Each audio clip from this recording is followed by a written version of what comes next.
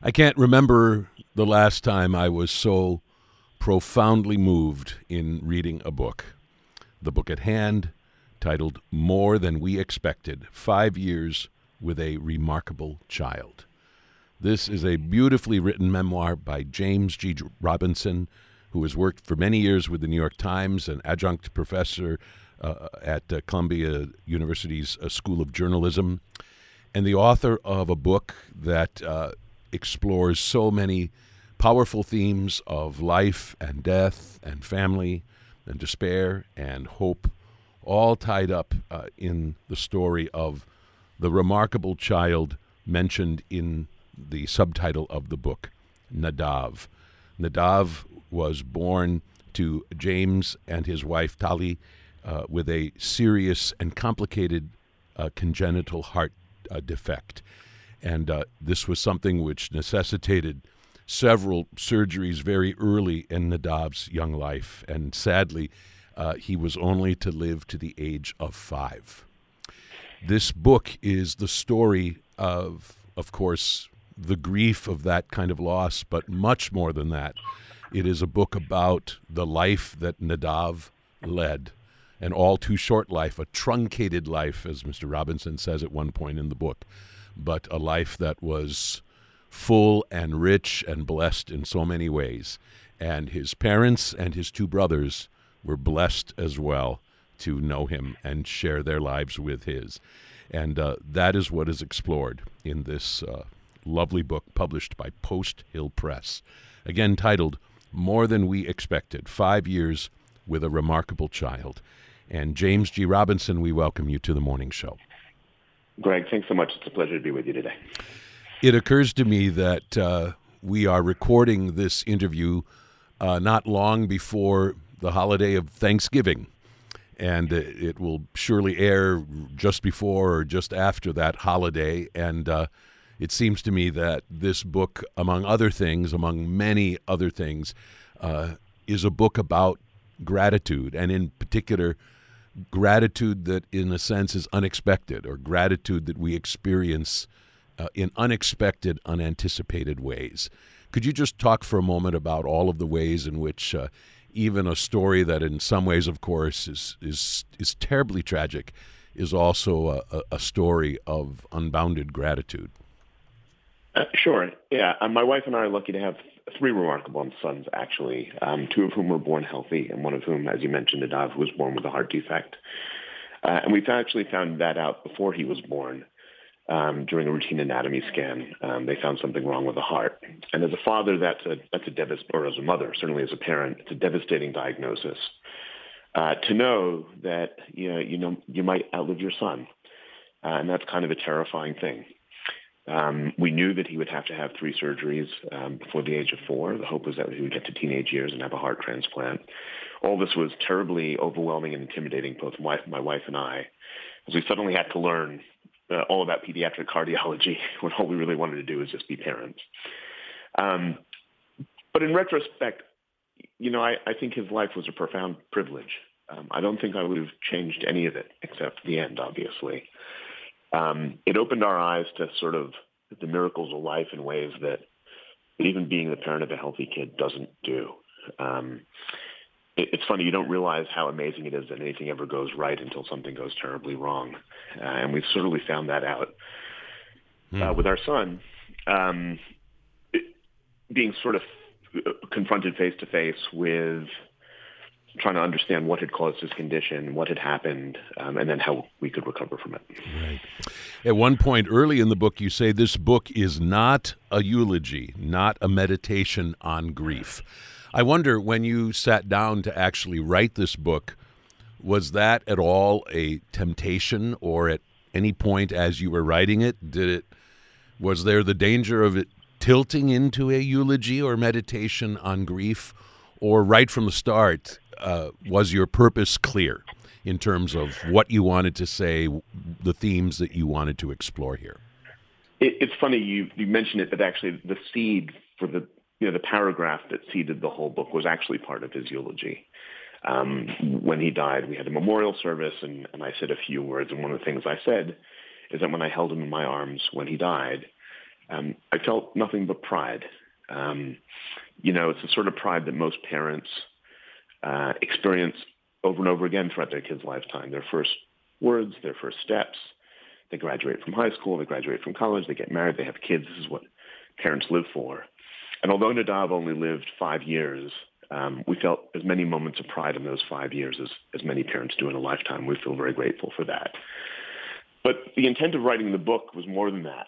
And I wanted it to be a celebration of life and sort of a meditation on what it means to sort of come face to face with the unknown. I wrote it primarily to get these memories out of my head, to make sure they didn't haunt me, that there would be something tangible and permanent that came from his life rather than just things in my brain. I wrote it for his brothers so that when they're old enough to understand sort of what we went through, they're able to learn from it and maybe helps them cope with the things that they deal with in their own lives, whatever challenges they face. And then I also wrote it for parents in similar situations and medical professionals caring for children like Nadav, because there were many things in our own experience that were eye-opening to me, certainly, having experienced, I think, 4 hospitals in his life, each of which did things a little differently. It was my hope that it helps parents and caretakers really take care of children like this as a whole human being rather than as a patient. And that's something else that's very important to us. One thing you haven't really touched on in all of that you just said was something else you said in this first portion of the book. It is actually at a moment when you kind of describe in general your family as being one that does not keep things hidden. You write quite the opposite. We share emotions freely and often, bursting out in sadness or anger or love. And amidst these eruptions, life persists, awesome and baffling and confusing. Writing helps me make sense of it. I think a lot of times we hear those words bandied about that, I sat down and I wrote in my journal and it, to help me kind of figure things out. But I'm really curious in your case, as someone who obviously lived all of these experiences very deeply and thoughtfully at the time, how writing about it maybe helped you gain new insights or new understanding that you perhaps didn't have in the moment. Yeah, I think that's a great question. I mean, when I started writing it, I did not write it as a book. I wrote it as a series of essays. Every night I would sit down, just because I had to get it out, and write 1,000 words about a particular topic associated with his life. So I wrote an essay on anatomy. I wrote an essay on faith. I wrote an essay on food. I even wrote an essay on parking, because actually finding a good parking spot here in New York City is a challenging thing, and was in many ways kind of a theme of our hospital life is, can you get a good parking spot? It sounds ridiculous, but it had to come out. And so what I had was a collection of essays which, were interesting in their own right, but didn't really flow together as a book. And part of the feedback when I started shopping the book to agents, for example, was that it really needed to be a narrative. So what I did is I chopped up these essays into paragraphs. I labeled each paragraph with the date, whatever it happened. And then I sorted it chronologically. And what I realized was there's a lot of missing pieces in the narrative. So, for instance, one of the major moments in the book, as you know, is our decision to go to Australia with our 3 sons, a country we loved, even though one of them was a cardiac kid. I realized that to explain that, I had to write about my history with Australia, and I had to confront my feelings when I used to go visit my grandparents down there and cope with the fact that, when I left them each year, I might not see them when I came back. That was a difficult thing. I wrote of another memory of my father that comes towards the end of the book, which really helped me confront some thoughts around the fact that his father had died when he was 16 and finding the connection with him. And so when you are forced to write it through as a story, I think your mind is forced to fill in the gaps in a lot of ways, in ways that are not surprising. They're obvious once you do them. But in the moment, there's a wonderful feeling of the puzzle pieces fitting together. And that's a very comforting and very satisfying experience when you are wrestling with making sense of what in many ways was a very complicated and messy experience over those 5 years and a difficult time. For those of you just joining us, I'm speaking with James G. Robinson about his remarkable new memoir called More Than We Expected, 5 Years with a Remarkable Child. The remarkable child mentioned in the subtitle is Nadav, who was born with a very complicated congenital heart defect and endured a great deal during his 5 years of life, but also brought great joy to everyone who loved him, including his two parents and his two brothers. And this book is a story about all of that and more. I'm so glad that you mentioned the fact that that your book spends some time talking about parents and grandparents and so on, because I really feel like that in some ways is a kind of like a leavening agent in the book, and it really adds a great deal. I love the joke you say that your father talked about in terms of how your ancestors ended up in New Zealand. Would you share that with our listeners and a little more about it? I'm not sure it's a true story, but it's a good one. And we never let truth get in the way of a good story. Sure. Our family is Jewish, originally from Eastern Europe and Russia on both of my parents' sides. My mother's side ended up somehow in Australia. My father's side had to leave around the turn of the century when there were a lot of pogroms. And so his grandmother, by his telling, sent his grandfather down to the docks to buy 2 tickets to New York because they had to get out of there. Unfortunately, they spoke no English. They only spoke Yiddish. So when his grandfather saw the word new, he said, "That's the boat." But instead of ending up in New York, they ended up in New Zealand. I'm not sure how true that is. It is a good story. Mm-hmm. And it's really interesting to hear more about what they were like, and in a sense what your whole family has been like. And one of the things you say about your family is, we were raised to feel a strong attachment to our past. What would be a couple of the most meaningful ways in which that was true, or the ways in which you experienced that?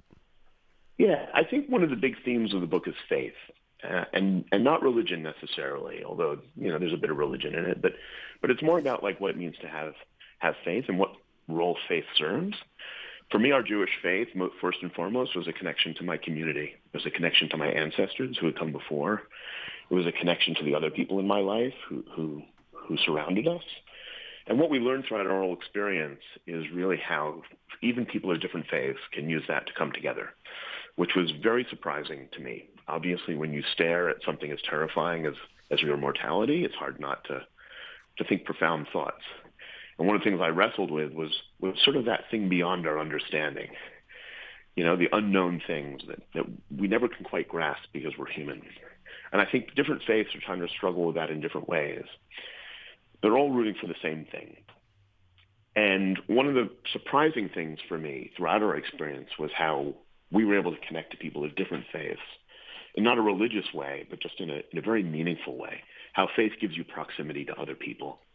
And I thought that was very, very interesting and compelling. Yeah.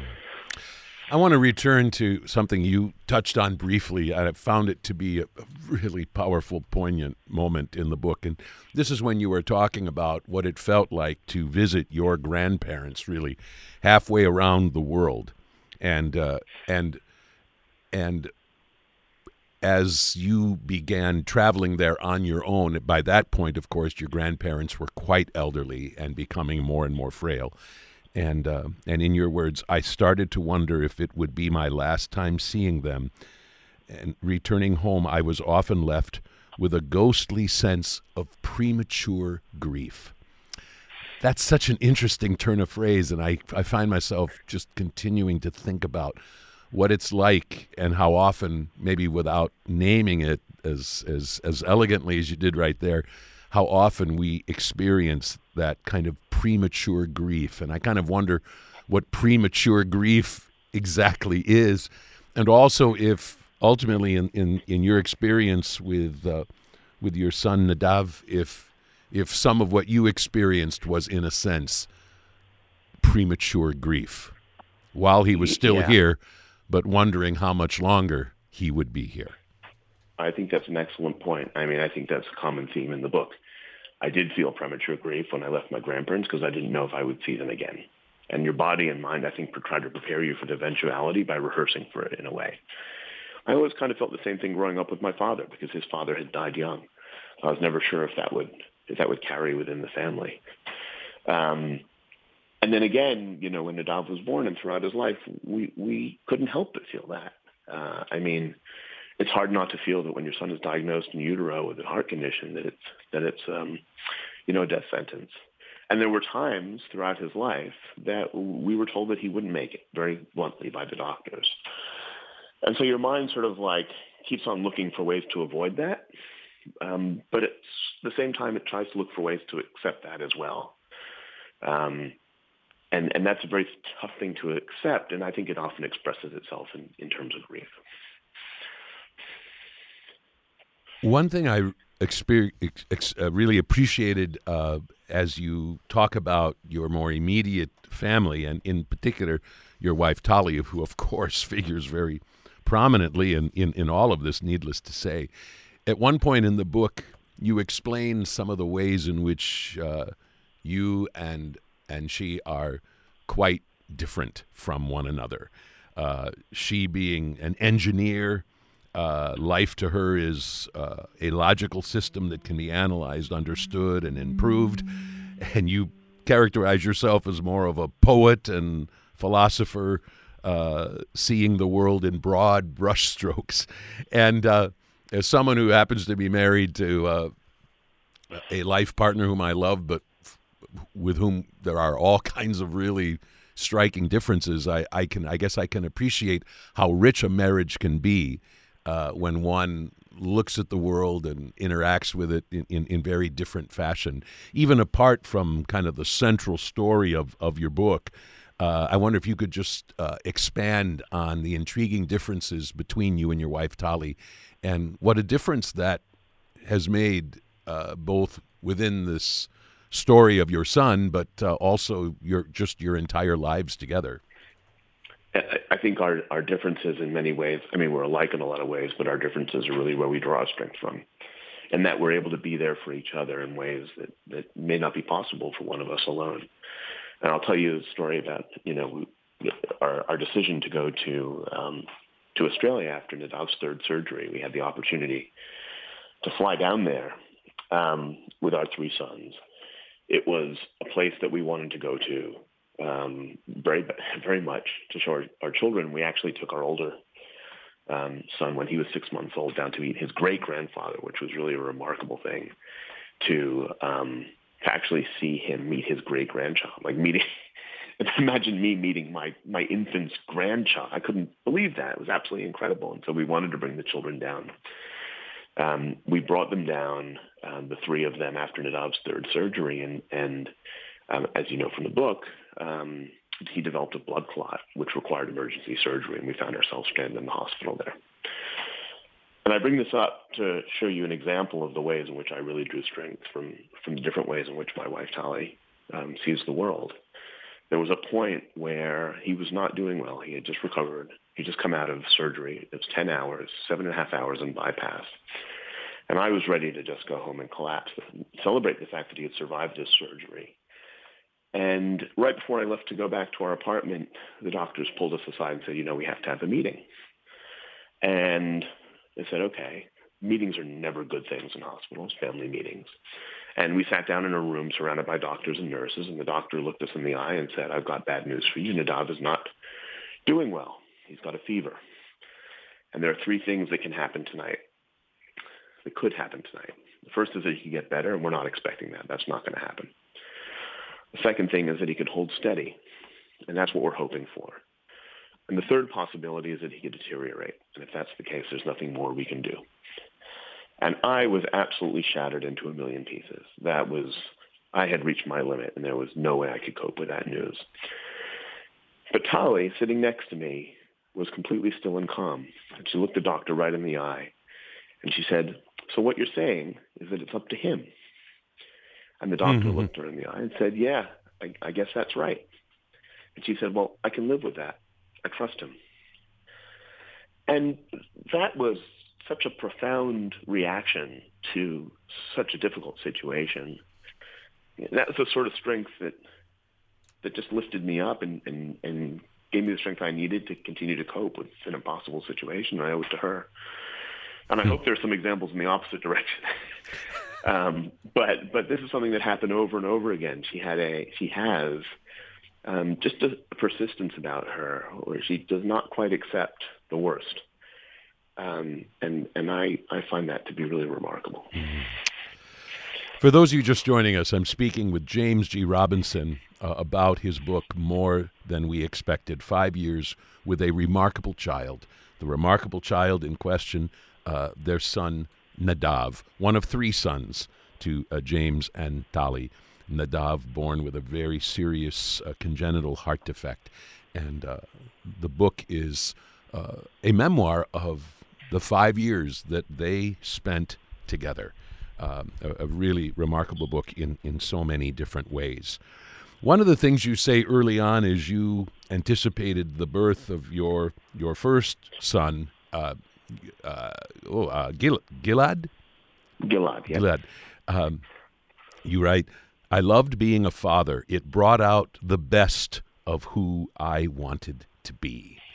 Tell us more about that, about how fatherhood for you, not only in terms of your experiences with Nadav, chronicled in this book, but with all 3 of your sons, just fatherhood in general, even outside the heart of this central story, how it has brought out the best of who you wanted to be. I remember when Gilad was born, I'm sure most dads have a similar experience, where suddenly the world transforms and you see the world differently. And you look around and you say, well, how can anybody else find the sort of joy that I've just experienced of bringing a new life into the world? And it was something that I just loved. I just loved having another life in our family, and being able to celebrate that, being able to show them the world and introduce them to new things. I think in many ways when you have a child, it gives you permission to look at the world with wonder again. And I thought that was just great. One of the things we looked forward to every year was organizing Gilad's birthday parties. I went a little crazy with it. I did wacky things. We just bought a whole bunch of random stuff and let the kids loose. Never quite turned out as I'd expected, but I thought that was a great thing. Kids just find this joy in chaos, and as a parent, you've got to be able to put enough structure around it to keep them safe. And they'll just be happy, with whatever comes along. And as, we grew older and dealt with more challenges, I came to realize that kids also have this remarkable resilience and strength that I think adults can learn a lot from, even if you're not a parent. Just the way that they see the world and cope with challenges. It's a matter-of-factness that I think adults often lack. And so there's a certain joy in watching that unfold through somebody else's eyes that being a father gives you permission to do. So your wife, of course, ultimately becomes pregnant a second time and is pregnant with twins. I wish you would share with our listeners the intriguing way in which you shared this happy news with, I think it was your siblings. My siblings, yes. I don't know. We have a history of jokes in our family, and instead of them telling straight out that we were expecting twins, I started with suddenly sending them emails with random baseball cards of Minnesota Twins players, and it took them a while to sort of catch on why I was sending, what the pattern was, and why I was sending twins and twins and twins, and finally they realized, oh, you're expecting twins, and we were. And in fact, I happen to be a Mets fan, but one of my most treasured possessions is a Twins jersey that I got when the Twins were born, with my name on the back and the number 3. So there's a bit of a connection there. Very good. So at some point during this second pregnancy, you and your wife are informed that there is a problem with one of the twins. Explain what was detected. I mean, and then, of course, the nature of what that problem at that point in time appeared to be. Yeah, I mean, the first anatomy scan did not catch anything wrong. I think Nadal's brother was probably blocking the view of the person doing the scan. But on the second anatomy scan, the only thing they could tell us was that there was something wrong with the heart. That was what we were told, and that was really troubling because at that point you don't know what it is. And I think one of the ways in which people cope with stress or difficulty is by accumulating knowledge. We knew nothing at that point until we actually went to a pediatric cardiology at our local hospital, and had a 3-hour scan of Tali's, the twins inside of Tali, and the diagnosis when we got it was not good. There was a single ventricle instead of two inside Nadav, and the other problem was that the heart was not connected to the lungs. And these were all symptoms of something called heterotaxy, in which the organs do not form properly. They're slightly off. And although doctors are familiar with the condition and there's a plan to address it, nothing is guaranteed and it can't be fixed. So the only hope for long-term survival is a transplant as a teenager, because thankfully there are not a lot of infant hearts available. So that was the plan, that we would have 3 surgeries to sort of address the problem and rework the circulation so that it was so that he was able to live with it until hopefully we got to teenage years. Right. That was one part of the story, and I'm not saying that you told it without clarity, but it's complicated, and it took me maybe a second read to sort out the kind of the matter of these surgeries and so on, because you were told very early on there was no fixing the heart itself. It was beyond repair. So these 3 surgeries that Nadav ultimately underwent, one of them when he was just 5 days old, they were not, in a sense, to what we think of as repair the problem. It was, I suppose, like kind of a jury rig to buy precious time.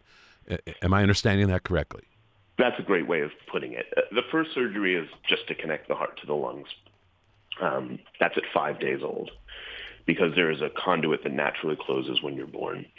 And that was the only thing keeping his blood flowing, so they had to repair that. That was actually the first surgery ever done. The first heart surgery ever done on a child was that surgery, and it's persisted to this day.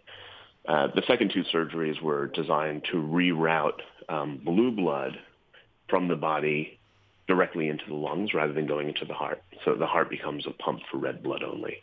And yes, it's a little complicated. It took me a long time when we were in this situation with doctors explaining to me to fully understand it. So I hope that I've given a sense of it, enough of a sense in the book that people understand what's going on. Right. One of the things that I really love about the book is the heartfelt descriptions you share about some of the people with whom you worked most closely. And in most cases, your experiences were tremendously positive, to say the least. And one of them was with this first specialist with whom you met and who talked you through so much about this in what you call in simple, direct terms. And you said at one point in talking about that long consultation, we could already sense her humble expertise. And I kind of got a chill as I read those words, because it just kind of made me realize that's probably an extremely rare commodity, that a whole lot of times expertise comes bundled with, a certain kind of arrogance or overconfidence or whatever it might be. But to have humble expertise really says something beautiful about somebody. And we were very, very lucky to have such wonderful doctors around the world, as I've mentioned. And they all had a similar characteristic. They were humble and they were human. And one of the things that really struck me as we went through this experience was I kind of learned a little bit about how doctors work. And I thought the best ones had a certain humility. One of the most profound things a doctor said to me, and this is when we were in Australia, we were bombarding. Every so often we had a new doctor because we were in the unit, and we would bombard them with questions over and over again. And they would invariably say something along the lines of, you have to be patient because we have to get to know him. And that struck me as one of the most profound things a doctor ever said to us. Because what it insinuated was not that the doctor is there to heal the patient. Really, rather, it's that the patient needs to heal themselves. And the doctor's role is to give them the best opportunity to do that. And that was very striking to me for a couple of reasons. One is that it sort of pointed out again how amazing it is that the body actually does heal itself, even a paper cut, that it knows to do that. And in Nadav's situation, it was far more complicated, and he coped and compensated within his body for the things that were afflicting him in ways that were really quite remarkable. But it also showed to us the role of medicine and the fact that we did meet doctors. I think I mentioned one of them in the book who sort of sold the role like, I am here to heal your child. And that came off for me as a little bit of arrogance, because it lacked the humility and the humanity to really understand that the person you're caring for is not just a patient or a crossword puzzle. It's a human being. And the doctors who recognized that, we found, were really the best clinicians. Right. Yeah, I was appreciated after meeting a couple of people who seemed downright saintly. I appreciated your honesty in talking about, in particular, one gastroenterologist with whom you and your wife interacted, and you said he treated us like an obligation to be met.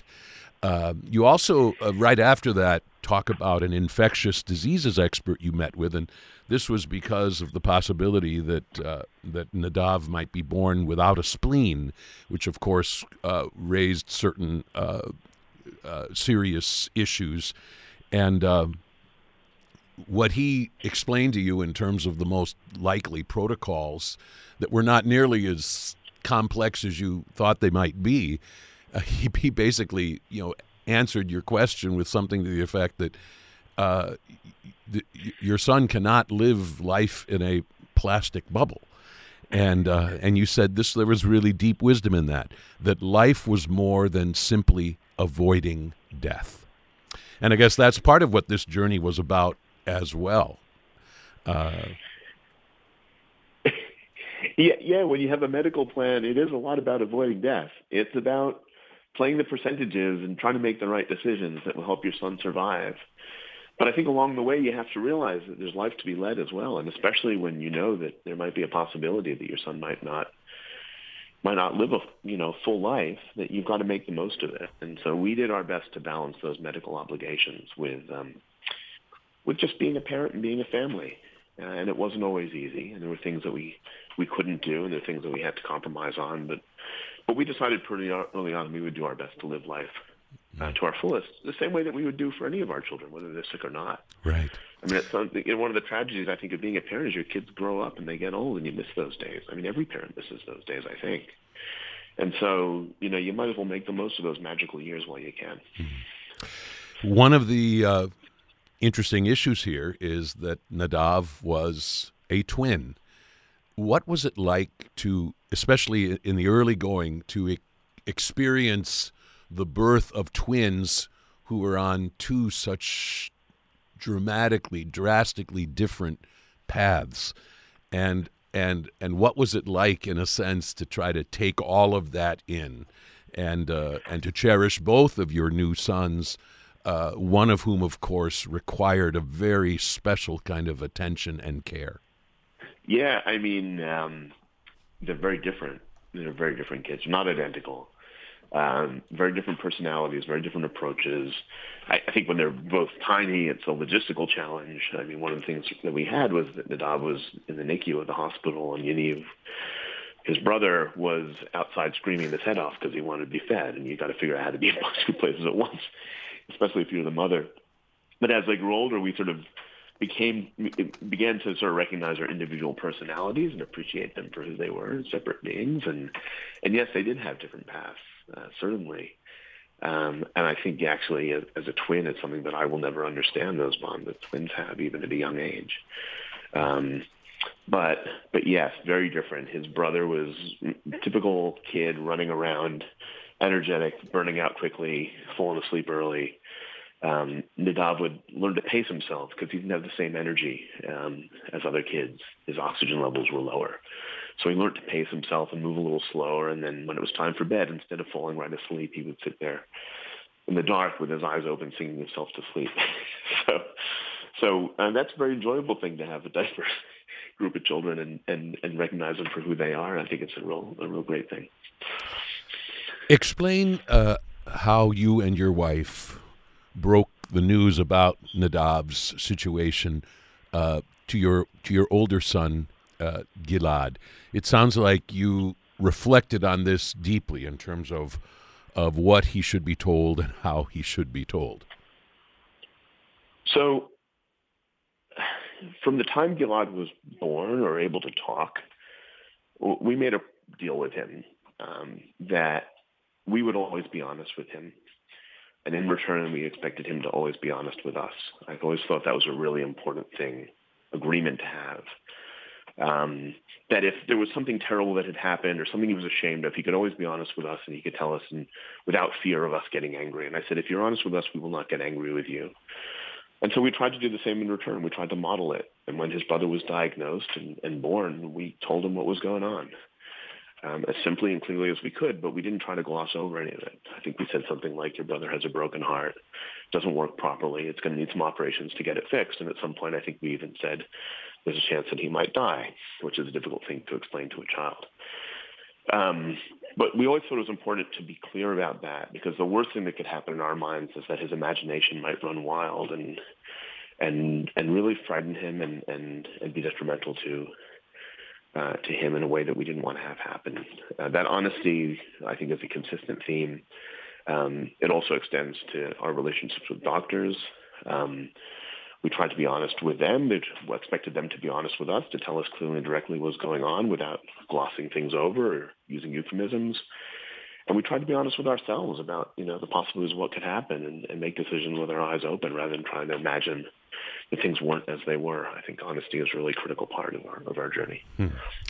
One thing that I thought was interesting that when you talk about sharing this news with people very close to you, family members and your closest friends, that you often felt that sharing more information rather than less was, at least on some level, a source of reassurance. And I've never really stopped to think about that. I mean, we often kind of talk about how I'd rather not know, or too much information can kind of lead to anxiety overload or whatever. But actually, quite often, I think you're absolutely right that in sharing everything that we know, that gives us a sense, in a sense, kind of a framework within which to try to understand what's going on and coping with it.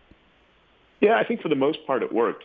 I think sometimes, we had a different point of reference that we didn't quite realize because we were so immersed in his care that things that were normal to us might be terrifying to other people. And in fact, I apologize to your listeners. I'm doing that now. I'm very comfortable talking about the death of a child. I'm sure a lot of people might find it difficult, so I recognize that. But I'll give you one example of that, which was after his first surgery, he came out of the operation with a collapsed lung, which was not unexpected for us. In fact, I think in some cases they actually collapse the lung on purpose, so it's easier to do the surgery. And it's just something that takes time to recover from. It's not a devastating diagnosis, but when we came out of the surgery and my parents asked, how is he doing? I said, well, it's only a collapsed lung. I think for a few minutes they were a little freaked out. But I had to quickly reassure him, like, no, that's expected. It's not a big deal. Making sure that you sort of understood that maybe we were so immersed in it and they might not be, and that might lead to some confusion was always important. Right. I want to be sure to have you talk about something that I think we just grazed past a little earlier, but I think it is worth just talking about for a moment.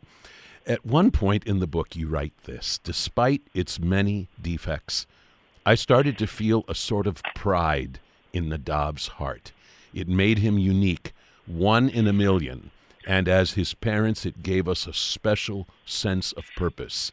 And in all of its wrongness, it opened my eyes to the magic of how things ever go right.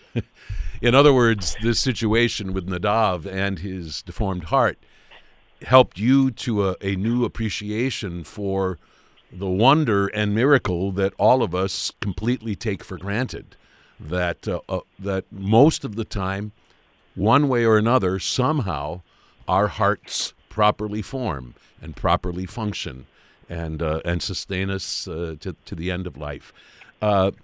Tell us a little more about what you came to understand about kind of the wonder of how our bodies are formed. So So I did not learn this from a doctor, mind you. I read about this in the New York Times. But I'll explain to you what happens when we are just little tiny bundles of cells. We are perfectly symmetrical. And on the outside of that bundle of cells, there are these little hairs that beat. If you've ever been in high school and looked at like an amoeba or a paramecium through a microscope, you might have recognized these little things that beat and move the organism around the slide. Our embryos have these too. They're called cilia, and they beat the amniotic fluid around this bundle of cells. And they do it for a very specific purpose. They do it so that when this embryo releases proteins, that the proteins are laid out in the proper way that define how our organs form as we grow. Now, if the cilia are beating the wrong way, that is to say counterclockwise or clockwise, whatever the inverse of the proper way is, the organs will form in a mirror image. So your organs will be reversed. You know, your body has a certain, it's not symmetrical. And so your organs will be sort of like mirror image reversed. It's called situs inversus. It happens to about 1 in every 20,000 people. And if the cilia are not beating quite right, the amniotic fluid sort of doesn't go quite right, and the proteins don't quite go quite right, and the organs don't go quite right. And that's what Nadav had. That's a condition called heterotaxy. The amazing thing to me about this is not only that this happens, which is insane, utterly insane, that your entire formation of your organs is based on the beating of these tiny cilia, maybe even just 2 or 3 cause this to happen. But this process happens in about 3 hours. In time for dinner and a movie, your fate is sealed by the beating of these cilia. And I never would have grasped this, even if I had read about it. I never would have really felt it, how amazing it was, until it was this aha moment. It's like, oh, that's what happened to our son. And to me, it's not just amazing that the cilia didn't beat properly. It's that they ever beat properly at all, and that this really, really strange process actually forms our bodies. And it doesn't stop there. All these magical things happen after that. And certainly after you're born, all these magical things happen too. And at some point it stops being growing and it starts being healing. And I don't know. I just find a real wonder in that. And there is something in that is beyond our understanding that we will never grasp as humans. And I think much the same way that we have to accept that there's some things about death that we will never understand, there are also things that are about life that we will never understand. And what you're left with is sort of, as a human, this wonder and terror simultaneously that you have to deal with. And I think it's a lot easier to deal with the terror if you're also able to see the wonder in the world. Ultimately, of course, your book chronicles the 5 years of Nadav's life and all that you experienced together, and we leave it to our listeners to explore that on their own. And of course, you are unstintingly honest and open in the way you describe every step of the way, and including the final moments of your precious son's life, and what has unfolded thereafter. I wonder if you could say a word about your life together as a family, and particularly for the 2 sons who are still with you here, how all of you together remember Nadav and cherish your time with him, and how your other 2 sons are doing. Yeah, that's a really great question. I mean, I think one of the main motivations for writing the book was to let him live a little longer in this world.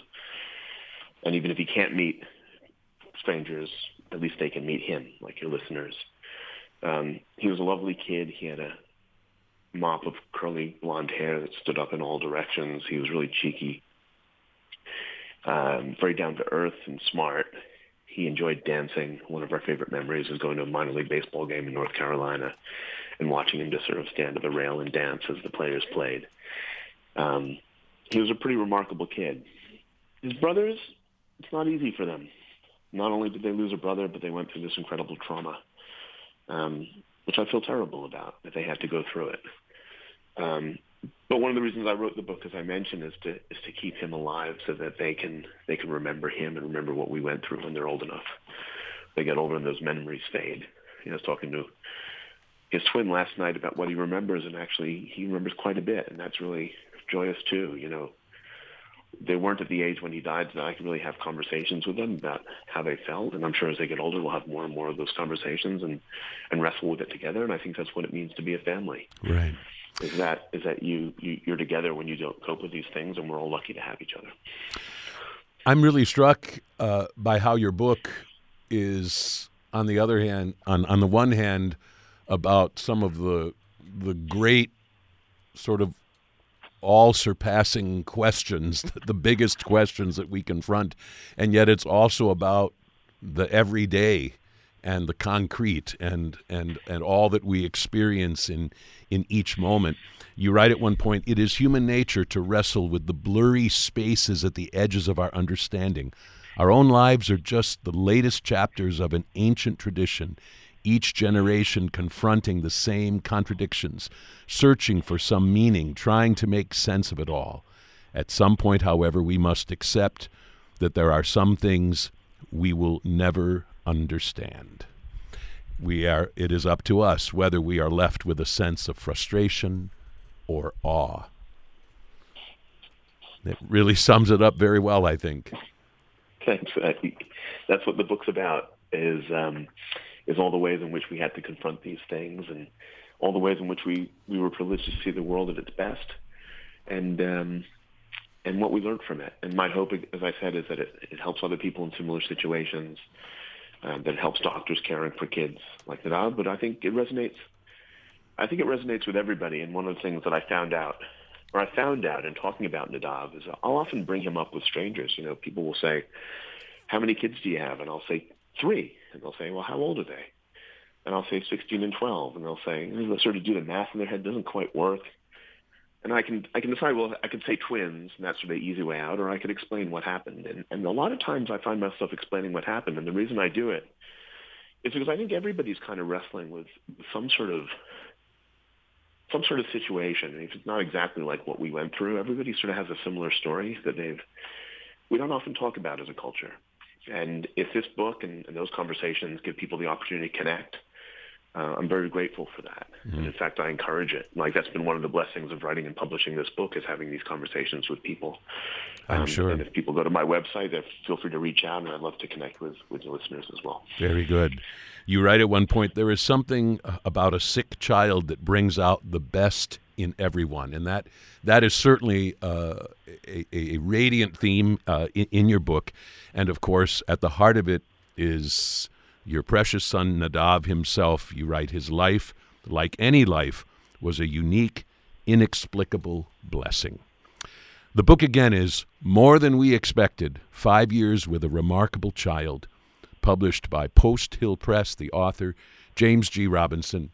James G. Robinson, thank you so much for writing this breathtakingly beautiful and meaningful book. And thank you so much for being my morning show guest. I was so privileged to speak with you today.